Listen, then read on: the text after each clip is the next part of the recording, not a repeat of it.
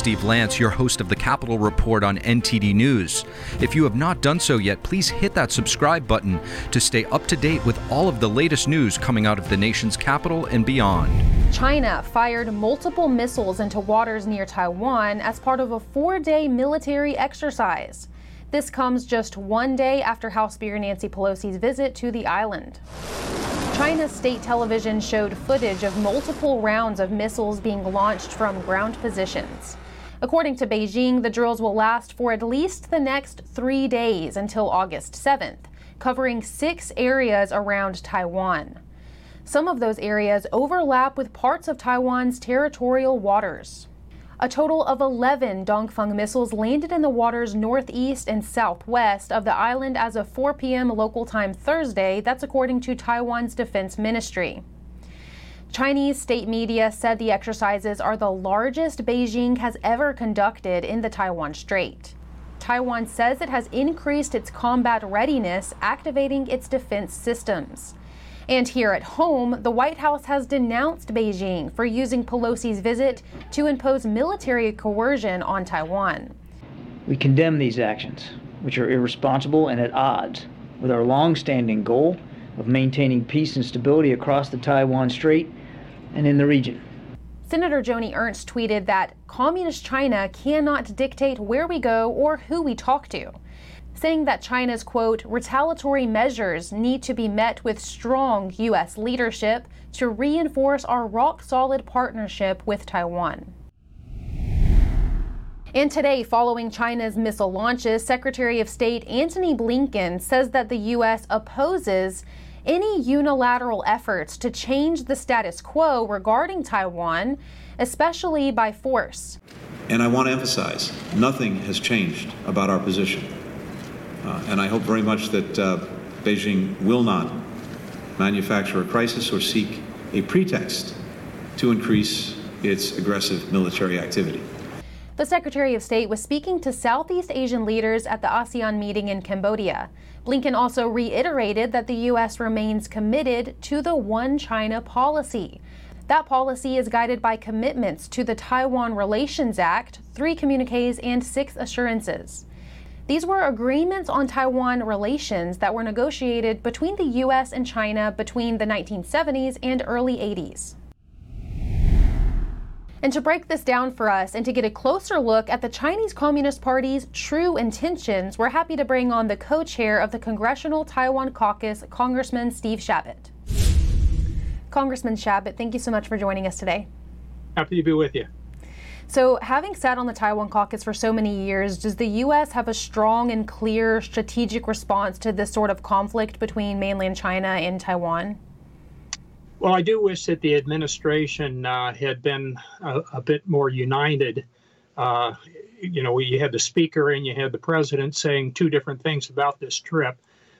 Irregardless, the fact is that it's the PRC, the Chinese Communist Party specifically, who has been wrong here and has been provocative, not Nancy Pelosi, not the president, and not Taiwan. And I think it's been a gross overreaction by President Xi to have his naval ships as well as planes incursions into Taiwan's airspace, cyber attacks, which occurred against Taiwan. These are what we call gray zone tactics, which are kind of the space between war and peace. They can be very dangerous, however, if miscalculations are made. And that's one reason that I think one thing we do need to change is something called strategic ambiguity, which is our policy right now. Ambiguity meaning that we keep China off balance a bit by they don't know if we would actually be there militarily or not with Taiwan if they acted. I prefer strategic clarity, where we make absolutely clear that the United States and our allies would stand with Taiwan if they did act militarily. Now, speaking of showing unity and togetherness, this is clearly an issue that has both brought both parties together here in Washington, D.C., Democrats and Republicans. We saw a number of Republicans supporting Speaker Pelosi's trip to Taiwan.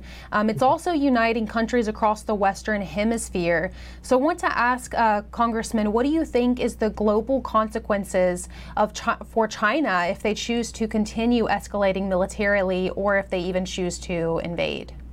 Well, in some ways, the PRC, China is acting like a rogue nation here. They're not acting like a responsible world leader. Theirs has been unprovoked activities which are damaging to the peace. These live fire missile drills, as well as other types of weapons. And some of that has been directed towards Japan, for example. That's just completely inappropriate. Well, each country has to make that decision on their own, and none of us want war. None of us want to have military hostilities. Peace is what we all ought to be looking for here. The United States, of course, has strong relations with a number of countries. In the Indo-Pacific, for example, there's something called the Quad, which is the United States, India, Australia, and Japan. And we've been working together very closely for a number of years now, and we have a lot of other allies in the region. The one thing that China has been successful in doing is uniting much of the rest of the world, especially those countries in their region, to be united against what China is doing. And speaking of Xi miscalculating, Xi Jinping, the Chinese Communist Party leader, miscalculating here and actually leading to much of the Western Hemisphere uniting on this issue. Some would say that since so many of the countries have united in condemning China's actions here, the Chinese Communist Party is actually isolating themselves. What are your thoughts on that?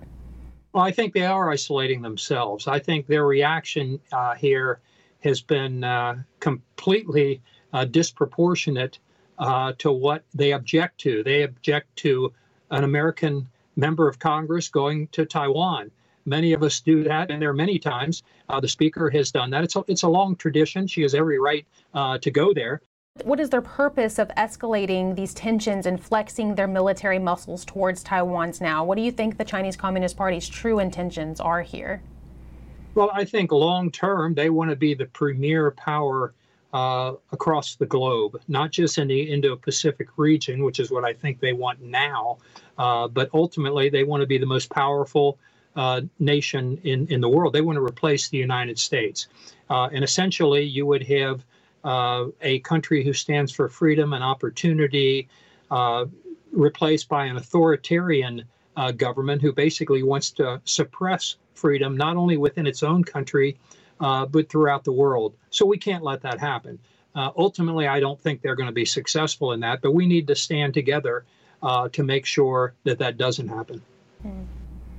All right. Thank you so much, Congressman Steve Chabot. Thank you very much.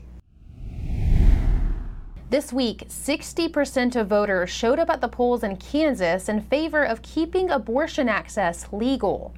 To take a closer look at what these results reveal about our cultural norms, Christina Bennett with Live Action News joins us.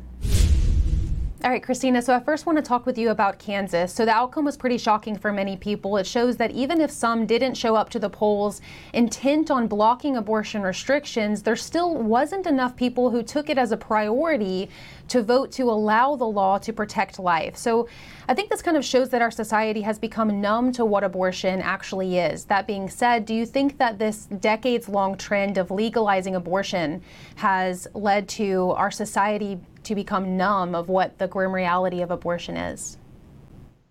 I definitely do think that people are numb and they're just not aware. And that's one of the reasons why through Live Action, we did this whole campaign called What is Abortion? Educating people as to the reality of what abortion is. I'm so thankful for the tens of thousands more people in Kansas who are pro-life who came out and voted yes on the Value Them Both legislation.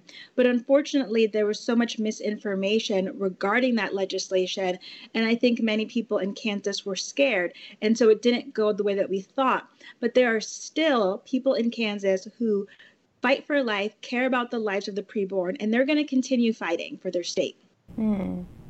Now, I want to talk about your personal involvement here on the pro-life activism that you've been doing. So I saw a clip when you testified to Congress on this issue, and you said something very interesting. You said that you see abortion as a genocide against Black women. Could you please help our audience understand why you have this understanding?